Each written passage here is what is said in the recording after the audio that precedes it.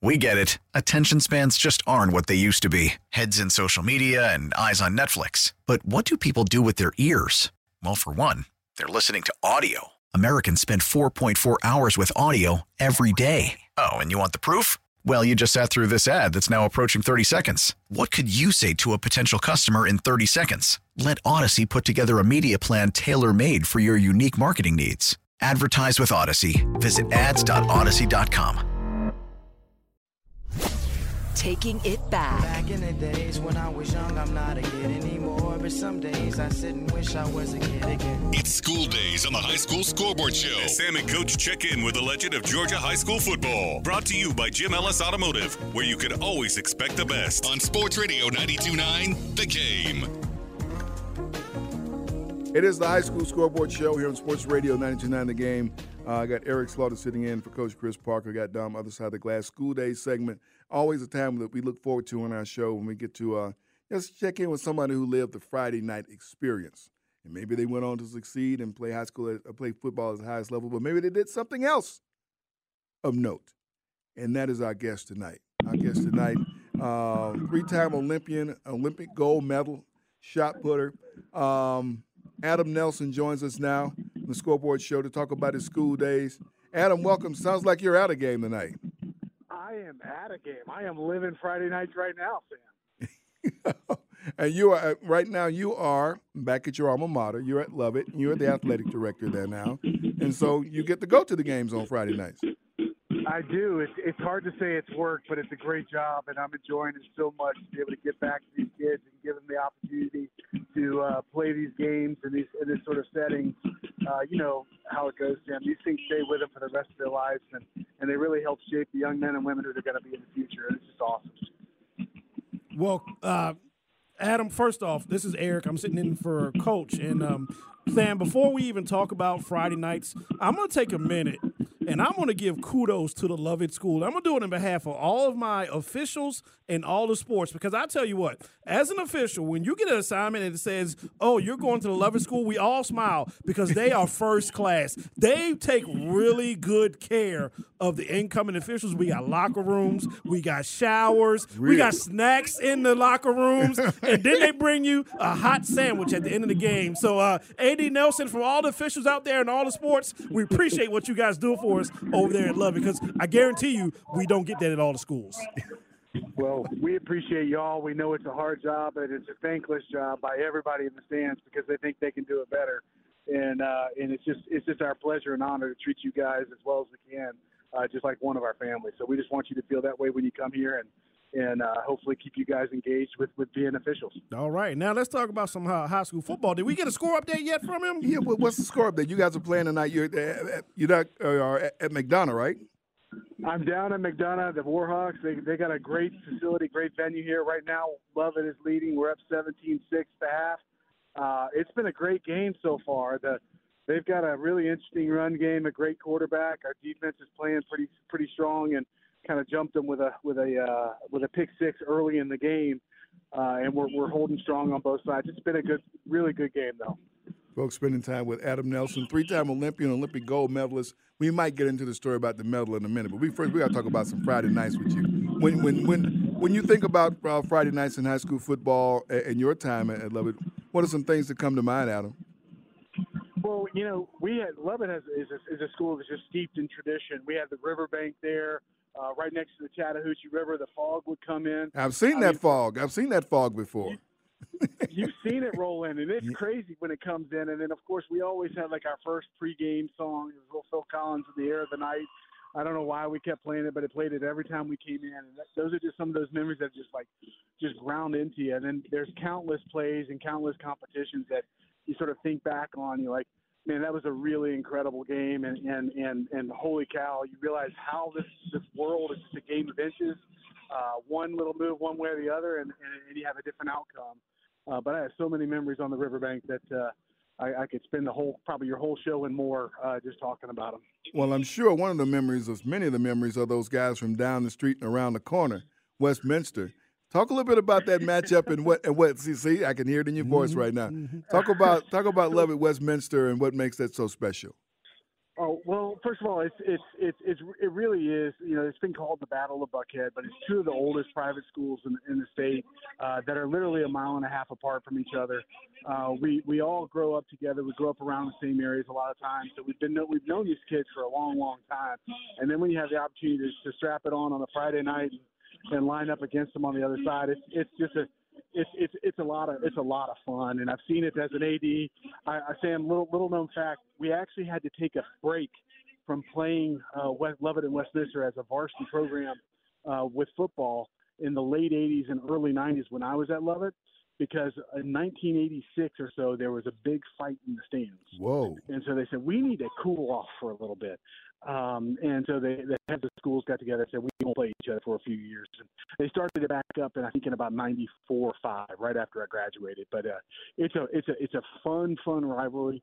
We'll get 4,000, 4,000 or 5,000 people out there for those games, and it is just an incredible environment. Now, Coach, I don't care who wins the game. I tell you what, that blue of Lovett is always a better looking than that green of Westminster. So you guys win that battle every single year. I can guarantee you that. But tell me this, Coach. AD Nelson, when you're at a smaller school like that, I've noticed from my covering of high school football that, you know, you only bring out sometimes maybe 40 or 50 kids, and you really play a lot of young men on both sides of the ball. Were you a two-way player? And talk about the limitations of having the smaller enrollments. Yeah, I mean, yes. So I played two ways. I started both ways on both sides of the ball. When I was younger, I was a center and a defensive tackle, and as my senior year, I was a center and linebacker. And at a school like Lovett, where we have 600 and say right now we have 640 or 50 kids in our high school, you really rely on kids that are not just like dual sport or dual side athletes here, but multi-sport athletes. It's a real challenge for us. And playing up at 4A right now, we're at McDonough today, and I think they've got an enrollment of about 1,200. So they got about twice as many kids as we do.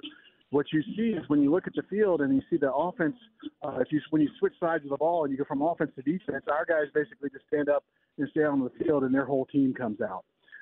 So that gives them opportunities to coach kids up in between plays or in between series in a way that we don't have. It also gives them a breather. So really what you got to have is you got to have kids that they want to play this game. They want to play every minute of this game. They've got to be conditioned at a different level than a single side player, and they just have to do that. So it's a slightly different kind of approach, and you got to know that a 60-minute game is literally a 60-minute game. So it is a different experience. It's to me like one of the best things about high school. It's the last time to be a generalist in your life, really, in sports, like where you can really do things like play both sides of the ball. Play multiple sports. It's a great thing about education-based sports, and to me, it's just unique in this size school. So, yeah, folks, we're spending time with Adam Nelson. Thrilled to talk with him about high school, but talking about his school days. All right, who was it that you wanted to play that you didn't get to play? Is there somebody that you heard about? Who was it? It was Westminster. It was we wanted to play Westminster when I was in high school, but we couldn't. We had some great matchups. I'll tell you what, one of the greatest athletes I've seen at any level was a guy from Cartersville he graduated in 91. I got a chance to play against him for 2 years. And it was a guy named John McLean. He was a tailback up there. And I'm telling you, like the way that guy could move and change directions was just unbelievable. There's another guy from Franklin County, I believe, who ended up going to Auburn, and I'm drawing what was his name? He was a defensive tackle, and he played on the offensive side for him as well. And you get a chance to match up against these guys. Some of these guys went on to play at Power 5 schools, and a few of them went on to play in the league. I don't know if I really missed playing against anybody back then, but because the ones we played against were pretty darn good most of the time too. Yeah. Thoughts from what you learned from your coach. Most people carry something from their coach with them really throughout their lives, a lesson that was learned, something maybe stressed to you, just something you observed and it just stuck with you. Anything from your coaches that that you carry with you? Absolutely. My head football coach for at Lovett was a guy named Bill Raley. And I was blessed to have him and another guy named Jim Glasser and Coach Pribish. They were all incredible students of the game. And basically all three of those guys collectively, they just inspired this sort of notion that if you didn't quit, there was always a chance. You never quit. And I think one of my greatest assets as an athlete was not my athletic ability. It was my ability to continue to grind and outwork everybody for long periods of time. And as you guys know, if you work hard every single day towards one specific goal, you're going to accomplish a whole lot. And that's what those guys really just instilled in me is never quit, go, all the time. All right, Adam, I got a question for you. So you said you played a little offensive line, a little defensive line, and a little linebacker. What was the better feeling, getting a big pancake block or getting a big quarterback sack? You know, I love to hit people. You know, I just love to hit people. It was probably the reason why I wasn't a great football player and couldn't go on to the next level with that. But I just love to hit and fight with people. And so there was nothing more fun to me than short yardage situations as a linebacker. But I also loved mixing it up with the guys that usually outweigh me by 20 or 30 or 40 pounds on the offensive defensive line and just trying to dominate them. Like they were just two different types of hits, right? But as my dad said, the reason why he would be very honest to say, hey, look, and my dad played college football at Mississippi State. He was a linebacker who shifted over to center actually as a sophomore. But he would just basically say, you just love to fight with two people too much to be a great linebacker. But it was really really good in short yardage situations. I felt like most specifically, I loved to play between the tackles, and I loved it when it was goal line situation, and I knew I was going to blow up an ISO. That was my favorite thing about football. How did that determination help you out as a shot putter? The lessons you learned, and I think I'm already picked up on it, the determination to be resilient and to not quit, considering, you know, the competition, not just the nation's best, but the world's best. Yeah, I mean, you know, football's a really interesting sport because it requires you have to not only be a master of your craft, but you have to trust everybody around you to help you out as well. And it's kind of interesting. I ended up being, you know, finding my feet as an individual athlete in shot put, but I built a great team around me. And the people that used to help me, whether it's my technical coach, my athletic trainers who help keep me healthy, my other physios who do other treatments, and my sports psychologists and all those folks, finding the right people that also believed in you was a huge part to that success. And if you're trying to be great, you can't have anybody that has that negative energy unless that's something you feed off of.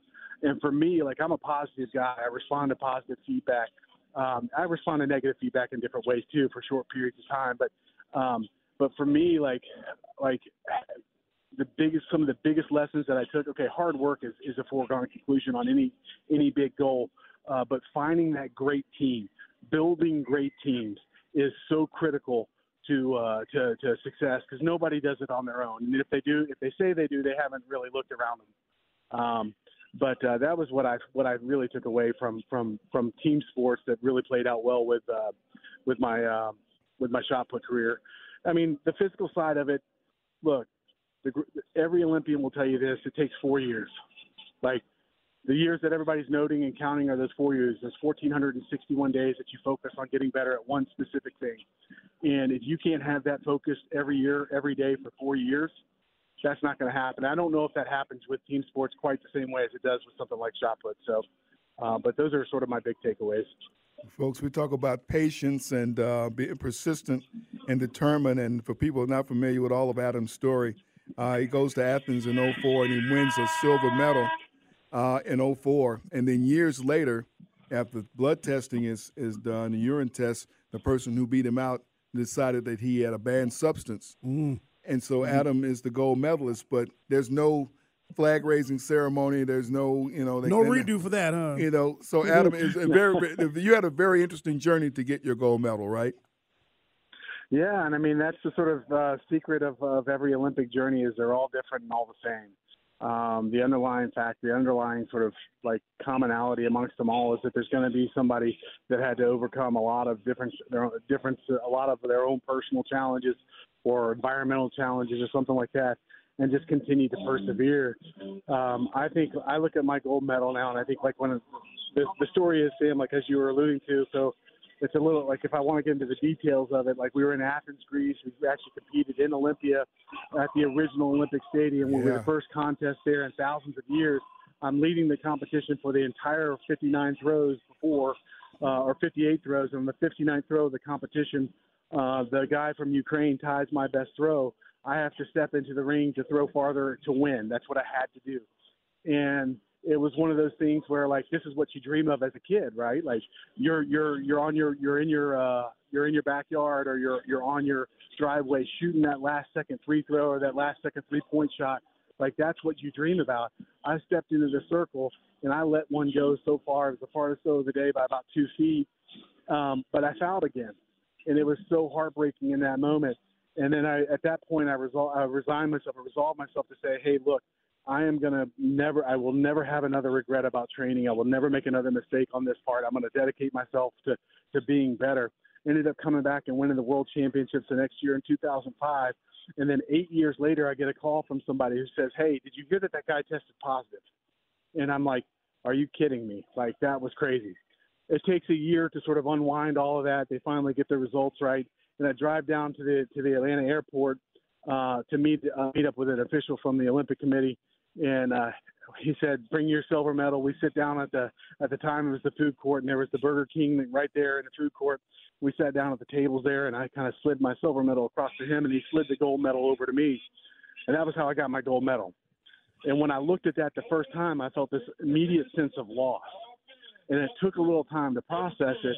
But what you start to realize is that, and I know this at some level, this will sound a little bit like altruistic, but what I started looking at, when I start looking at this medal now, I'm like, that is reflective of effort, not the effort or not reflective of the competition that happened on that one day, but the effort over those 1,461 days that are dedicated to having that opportunity to compete in that event, and how I did it. Yeah. And there's a lot of shortcuts out there that kids can take. And one of the things that's always resonated with me about the Olympic movement is the fact that we have these core values, and one of them is clean sport. Yeah. And that's the buzzer on me. But I have, right. So I go on these riffs, so y'all just cut me off if you need to. But, right. But that medal to me means it's a gold medal for effort and how you do it. And right. That's what it's really about. And if you can walk away from that, hold your head high, and never look back over your shoulder, you've had a pretty good life. Yeah. And I want you to tell that story because that goes back to some of the things you learned on Friday nights and through your coaches there at Lovett, and now you're there passing those same things on to young people as athletic director. Adam Nelson, thank you for spending some time with us. We're going to let you get back to your job, but we appreciate you spending some time with us here tonight on the Scoreboard Show. Thank you, guys. Sam, I appreciate all you doing, and good luck, okay? We get it. Attention spans just aren't what they used to be. Heads in social media and eyes on Netflix. But what do people do with their ears? Well, for one, they're listening to audio. Americans spend 4.4 hours with audio every day. Oh, and you want the proof? Well, you just sat through this ad that's now approaching 30 seconds. What could you say to a potential customer in 30 seconds? Let Odyssey put together a media plan tailor-made for your unique marketing needs. Advertise with Odyssey. Visit ads.odyssey.com.